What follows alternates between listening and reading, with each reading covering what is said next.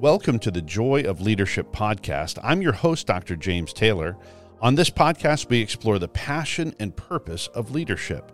Join us to explore lessons in leadership that demonstrate how you can live in the center of God's will.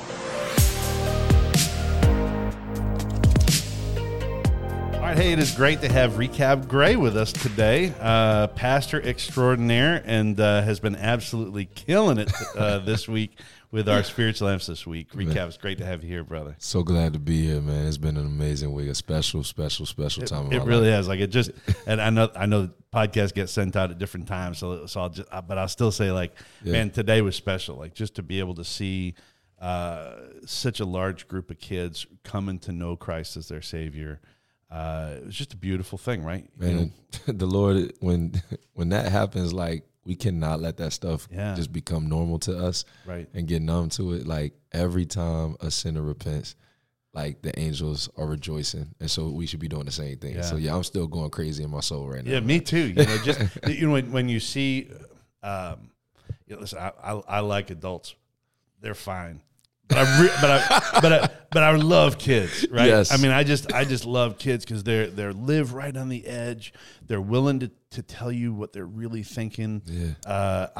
I love the honesty of it. Yeah. I also love the idea that, man, when you can grab a hold of that kid in their teen years and to watch the transition, to see where God can use them for a lifetime, bro. You know, it's beautiful. You know, it's just beautiful. Nothing like it. Yeah. I mean, today, with the Holy Spirit, man, I also loved how you engaged every kid who came down, that this was not about walking an aisle. It's about a relationship. Come on. Come on. And I really appreciated the fact that you really dug deep into their world, So appreciate you, brother. Bro, I can't appreciate you guys more for having me, man. I mean, these are weeks that you do this for, man. This has been really, really, really special for not just me, my family as well. So it's been amazing. Cool. We're going to connect many more times. Yes, indeed. Hey, I'd love to let's dig in on this thing. I'd love to hear about we still call it a new church? Are you still calling it a new church? You've been there for a while at this point in time, but New Creation Fellowship in Orlando. Tell us a little bit about how that came to be. I'd love to hear the story. Man, the long story short is myself, another dude, Ike Todd, and then another dude, Demetrius. Me and Ike had a relationship all the way since back in Philly. And he was a part of a church that I was pastoring in Des Moines, Iowa.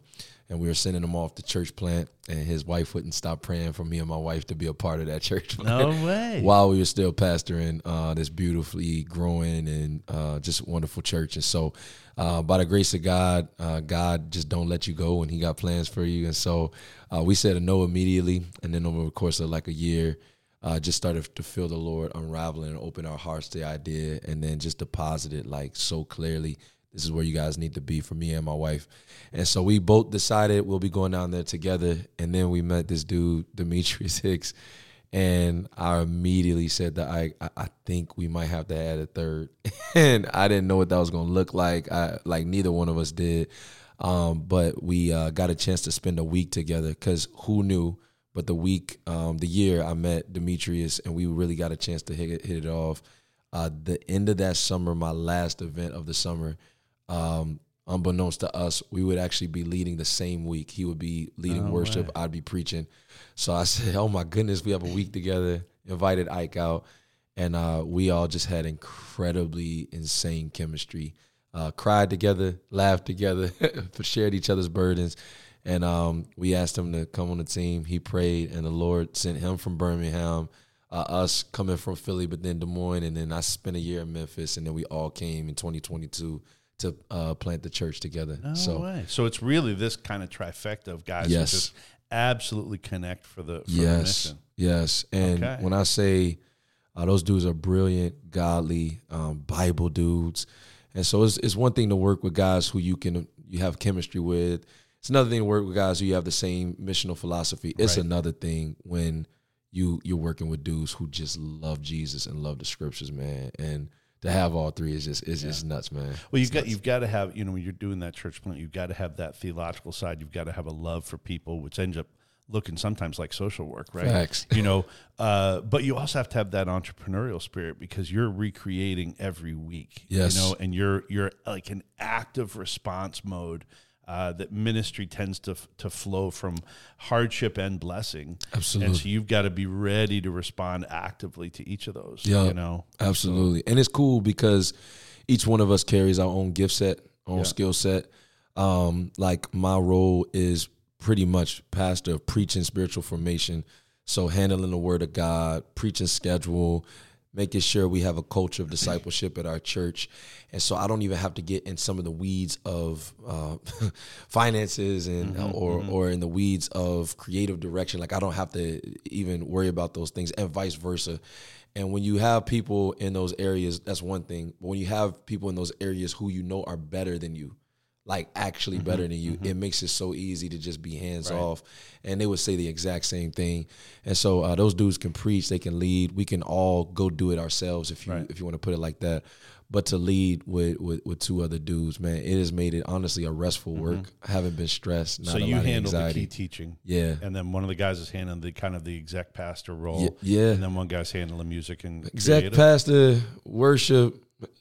Little bit our of service, hospitality. I mean, he handles a lot, and then another guy is over vision and direction. And so, I mean, really, it is.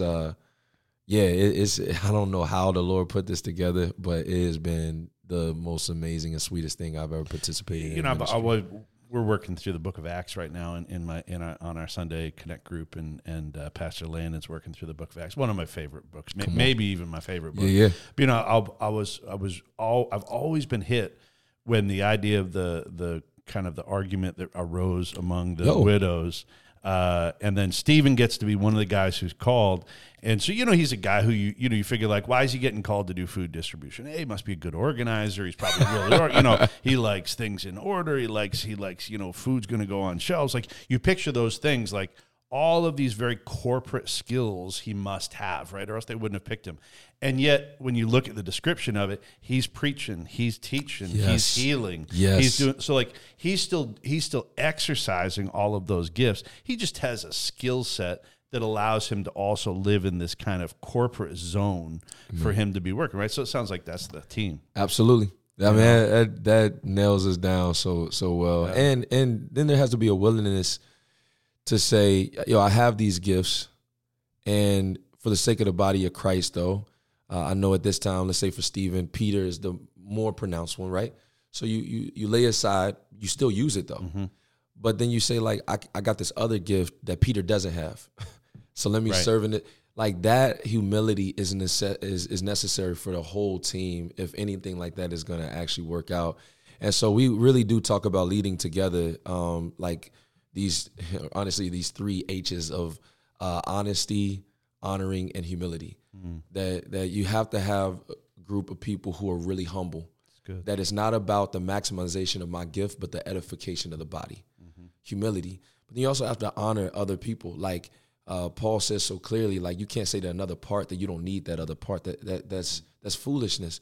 But then there has to be honesty. Like I got to be able to tell you the truth about yourself. You got to be able to tell me the truth about myself. And I got to be able to tell the truth about myself and vice versa. And we could be able to have a conversation.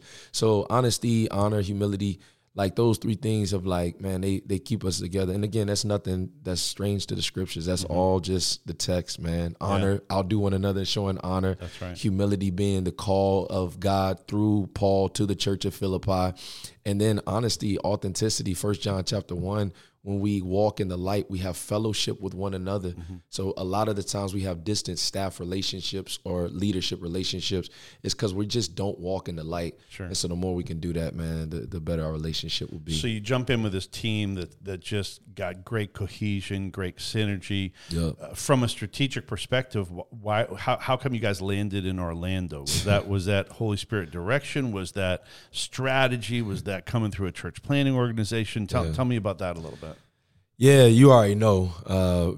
Just the little time we've had together is first just the Spirit of God. Actually, so my wife and I and Ike and his wife, Adianisis, who's actually from Florida, we had a Disney trip. We just went away, just had a trip in Disney. And at that time, Ike just saw a vision of the harvest in Orlando. I didn't share it with anybody. So when we set him aside the church plan, he was talking about going to Orlando. Nobody knew why, and he started to share why. Well, obviously, when God calls you to something, like how could Abraham have known what the land of Canaan would have meant? He just went where God told him. How could Moses have known what it meant to rescue the people? He just did what God told him. Right. So in the meantime, you're just doing what God tells you, and then you find out the why afterwards most of the time, the strategy, if you will. And I think we try to reverse engineer that sometimes. We do all the time. We try to strategize first and then get to praying. Yeah.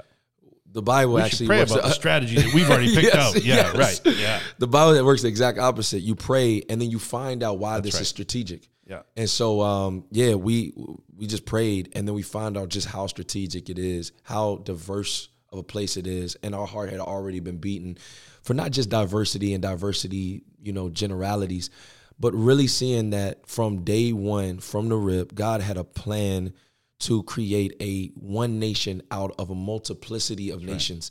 His call to Abraham was not that I would just bless people, but I will bless all the nations. That's right. Then Jesus rises from the dead.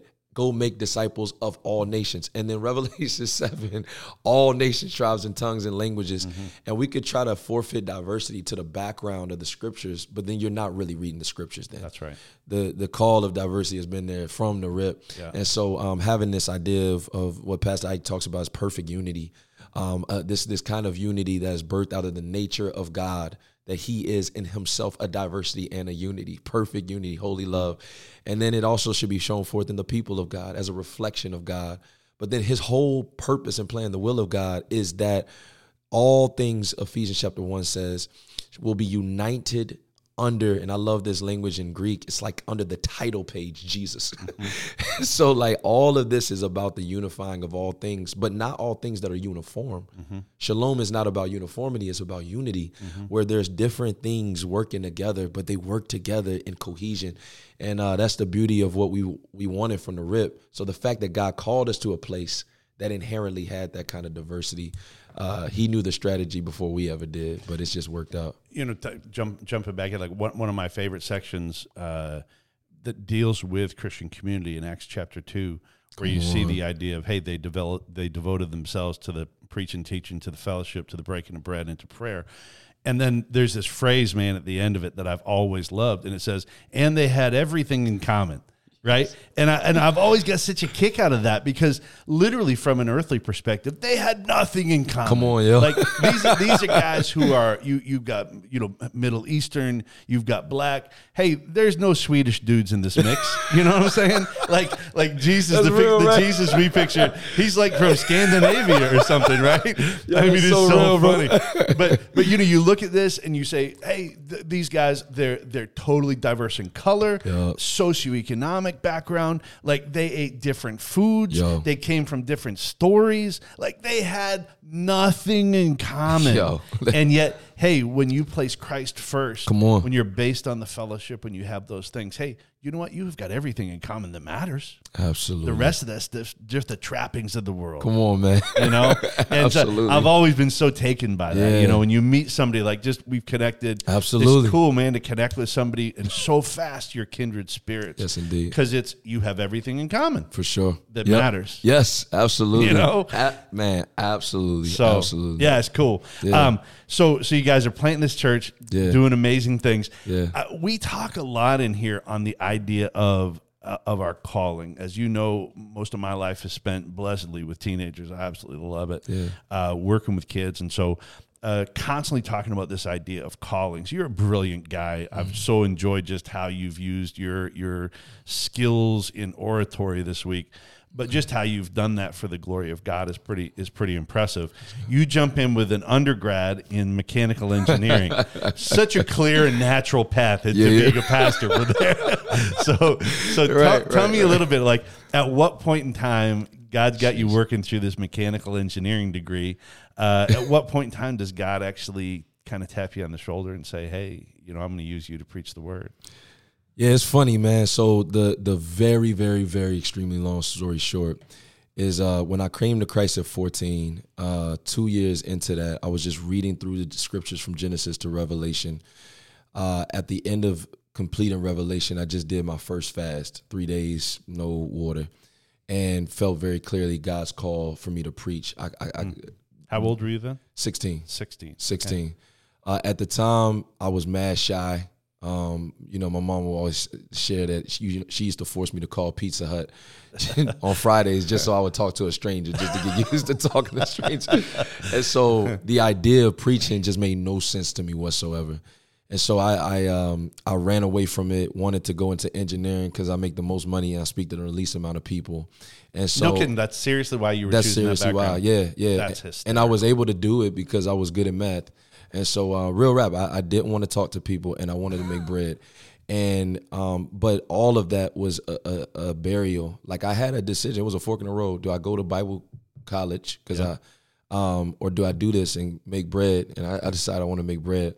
So I went to school. I praised God because God used that to connect me with my now wife. And we had known each other in high school, but didn't date or anything like that. I actually led her to faith in college. And, did you really? Yeah. I always say in spite of me, not because of me, man. That's good. A lot of failures in that, a lot of flaws in that, but was given the opportunity to lead her to faith. And so 2009, we get married.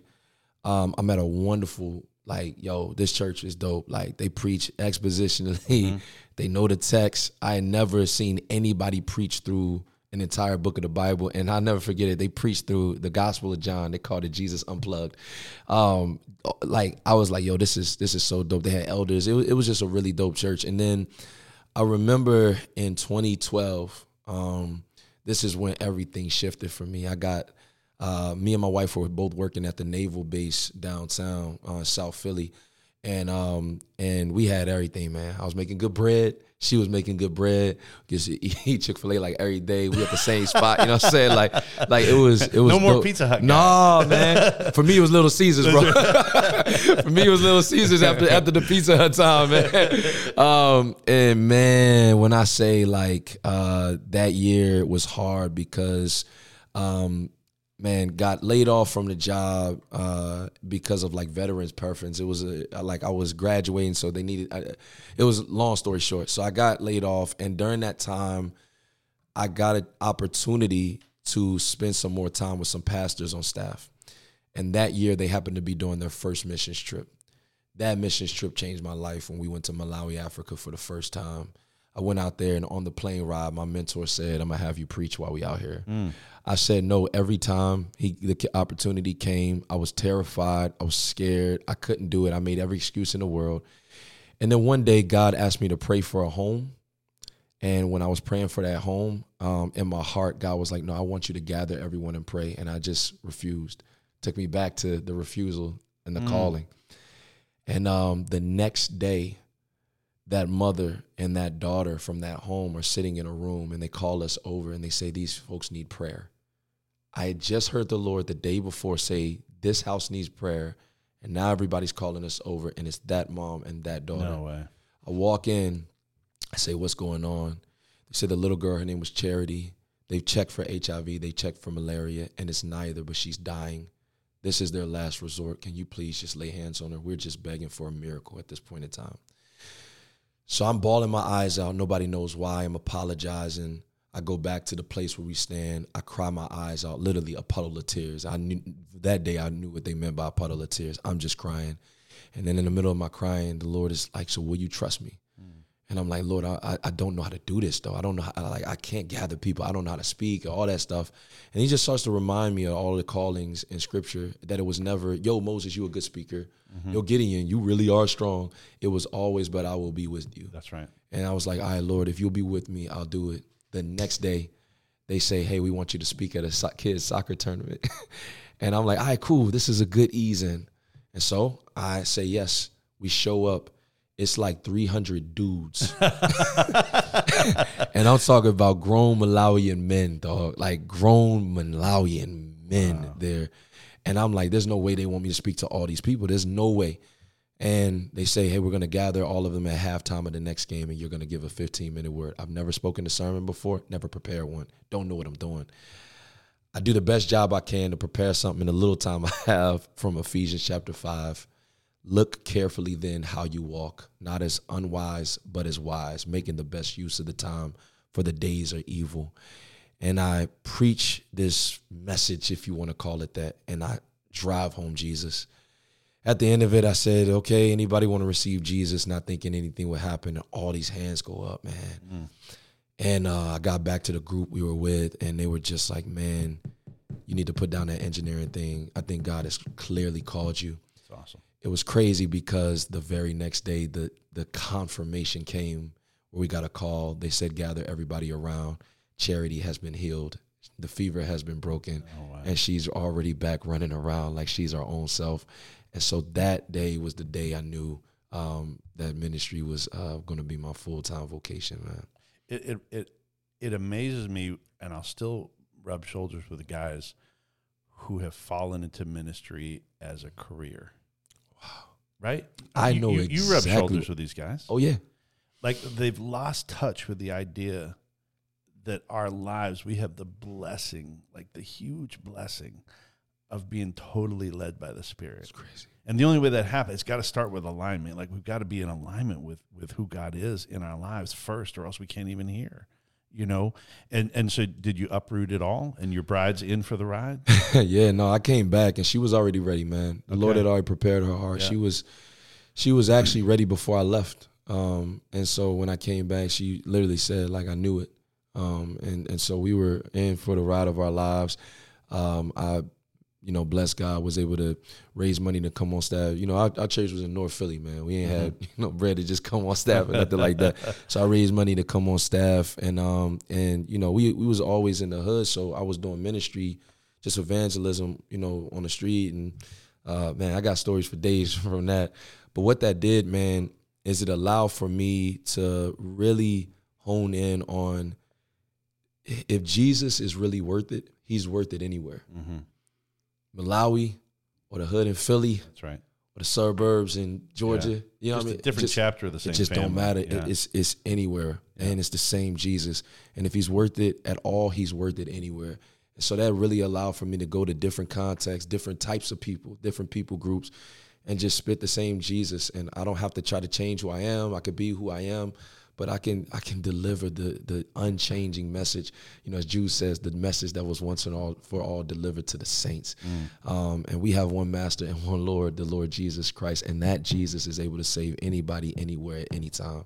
So such a huge, like, I love this idea of responding to the call, and yet rejecting the call earlier on, right? Oh, for sure. But the idea that, hey, God doesn't write us off. Like, we're going to get more opportunities to respond. Thank to the the call. Lord Jesus, right? Yeah. So you respond in this. One of the things where I'm constantly challenging students is I say, okay, listen, all right, so if you're called into this, so what are the steps you're going to have to take? Well, I just want to do the call. Okay. And I'm in for that, but are the things you need to do in preparation for it? So let's jump back into the educational sphere. Now you're a guy with this mechanical engineering degree that you're working in South Philly with in this church. Yeah. But you jumped right on and did a master's degree. Yeah. So walk us through kind of as you're going to respond to that call. Yeah. It still means you got to fill your toolbox. Oh yeah. This is something I'm mad passionate about though. One of the blessings I had was I had really good mentors. Funny story. So like growing up, this is true, sad but true. The demographic I was most afraid of were older white dudes. I think that's me. You kind of fit that mold. Come on, man. You kind of fit that mold. So, when I say like not even older white women, just particularly older white dudes, I had just some experiences being young, and so man, it's funny, the Lord in His hilarity. The two mentors he gives me, I'm in North Philly, 97% black. My church is predominantly black. And the mentors he gives me are two older white dudes. Was it really? Yeah. Out of all of that, he gives me two mentors, older white dudes. God just, from the rip, just embedded my heart with this idea of diversity. But I had two really good mentors who both had a relationship with a particular seminary in Philly, and they wouldn't let me go first. They said, I want you to hone in not your academia, but your affections for the Church of God first. Oh, that's great advice. And it worked, man. Like because by the time they released me to go to school, man, my mindset was so different than a lot of my classmates. Right. Who I remember classmates talking about, one of my mentors talks about, a student who talked about people as like projects, like, all right, okay, because now we can move from the projects and let's move to the real stuff. Right. And he said, I want you to rewind what you just said. You just called people projects. Do you understand that? But you are called to people, to shepherd the flock of God. Religion as a business. Yes. Gross. Yes. Yeah. But I did so much schooling with that kind of pastor. And what frightened me is like these guys are just filling out job applications. Somebody's going to pick them up and they're going to be pastor. Yeah. And and that's no diss to anybody. It's a soil thing. Like it's an environment thing. It's a spirituality. It's a principality. Mm-hmm. It's something that we have to break. It's not a person. It's something we have to break. But man, I praise God that my mentors didn't let me go to school when I wanted to first, because I did grow an affection for the people of God, to shepherd before I had all the tools, because they also wanted to remind me my primary tool is the book. And so that text was enough. And then when I went to school, now I'm just bolstering up my understanding of a text I will always have access to. And it was such a blessing for me. So I'm working on my PhD right now. I love From a fascinating school, by the way. Yes. I literally had to go in and dig it up because I had never heard of it before. So can you just give me a nutshell on that? Like, where'd that come from? Bro, it is the hand of God, man. The hand of God. My wife is hugely involved in this. During COVID, like everybody else, I felt like I need to use this time rightly. Like, let me not waste this time. So I got to work after spending some years dealing with Greek, just trying to translate my own New Testament. It's just trying to translate my own version of the New Testament. Like, write it in my words, not to publish it, not to put it out, not to do anything with it, just for myself. Just for you. Just for myself, because I've been doing my devotional in the New Testament Greek for a long time. So I finished 363 days later with some study notes and all of that. And it was really, really great process, very intimate process with the Lord. Cried a lot during the process. But my wife asked me, so what do you want to do with this? I said, pretty much nothing. I'm good. She said, well, people, might want to see more of your work. And so she was all like, you should probably continue on. And I was like, well, if I were to continue on, like she really just challenged me, like, just throw out a prayer. I said I would want to study under a dude named Vince Bantu, who was really, really, he's changing the game in terms of going back and looking at African Christianity before European missionaries. So, like, what was African Christianity before Islam takes over, and now you have to send European missionaries back and now reintroduce Christianity that they had from the rip. And so there was, it's crazy because to try to uncover it, obviously with Islam burning a lot of that stuff is hard. Obviously with just the ancientness of it, but the stuff he's uncovering is nuts, yo. And so I was like, I would love to study under him. And so he told me about a school that he had started himself called Meacham, but he said it was connected to a school called Nate's, and I would have to really do my degree through Nate's, North American Institute of Indigenous Theological Studies. Started by a dude, barely fits on a business. Right. And it was started by a dude named Terry LeBlanc, man, with a revival broke out amongst all indigenous people around the world. And they were like, how do we continue this? And they were hoping for two things. One, orthodox theological education. Two, maintain our culture of indigeneity. Because unheard of. If some liberal schools might be okay with the indigeneity and push that, but not the orthodoxy. Right. Some schools might be cool with the orthodoxy, but get that all that native stuff out of here. But for them to hold to their culture and still be able to hold to orthodoxy, and man, when I say it has revolutionized the way in which I see certain passages of scripture because of their emphasis on the creative, on creation itself, the dust from which we are made. Like, bro, it has been, it's been a life changing. I grew up in Eastern Canada. That's right. Yeah, I'm surrounded by Micmac Indians and one section of Cherokee. And so tons of the kids that I went to school with were in Canada, they call them One Nation. Okay. And And so you know, like we're in this type of a setting, and I'm like rubbing shoulders with these kids, and I always thought, like, man, it's a skinny minute from where you guys are with this understanding and respect for the world around you to actually jumping in and understand who created that world. And it really was like, it was such a thin line between those two things. So it kind of does make sense, but nobody's doing it, except for these guys. I mean, it's pretty exciting. It's ridiculously amazing. And I would encourage anybody, Ephesians 3 is a really heartfelt passage for me. The whole chapter, the whole book is obviously great. But the chapter specifically says, it is through the church that the manifold wisdom of God is made known. Manifold, multifaceted, multidimensional. And then one section over in the same chapter, he's given his worship, what we call his doxology. For this reason, I bow my knees before the Father, from whom every family in heaven and on earth is named, that according to the riches of his glory, he may grant you to be strengthened with power by the Spirit in your inner being, so that Christ may dwell in your hearts through faith, so that you, being rooted and grounded in love, may have strength to comprehend. What does he say? With all the saints. What is the breadth, length, height, and depth to know the love of Christ that surpasses knowledge, so that you may be filled with all the fullness of God. Now, when he says breadth, length, height, and depth, that sounds like multi-dimensional language. We just got done talking about it's through the church that the multi-dimensional wisdom of God is made known. So it's almost as though what Paul is saying through this letter that's so much about unity between Jew and Gentile is that it requires a multi-dimensional people to show off and understand God's multidimensional love. Love that. So it's not just a novelty that I learned from my white brothers and sisters. I actually need y'all because you have an angle on the love of God that my culture would never allow for me to see, and vice versa. But what if we just stop at black and white? We missing out on so much. So as God continues to redeem different nations, it's not only that they would be blessed with the gospel, we as Christians who already have the gospel are blessed by learning from their redeemed understanding of how they see the gospel. And now notes of the beauty of the gospel are added to our understanding.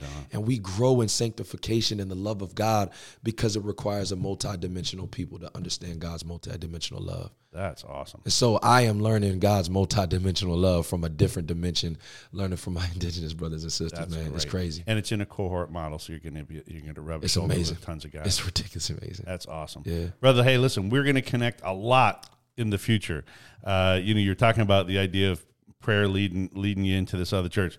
I've got about 53 people here on campus that are praying that you'll take, you'll come here as our campus pastor. So, and listen, I know that God's got other plans for you, but hey, at the same time, it's great to just meet somebody who we've got everything in common.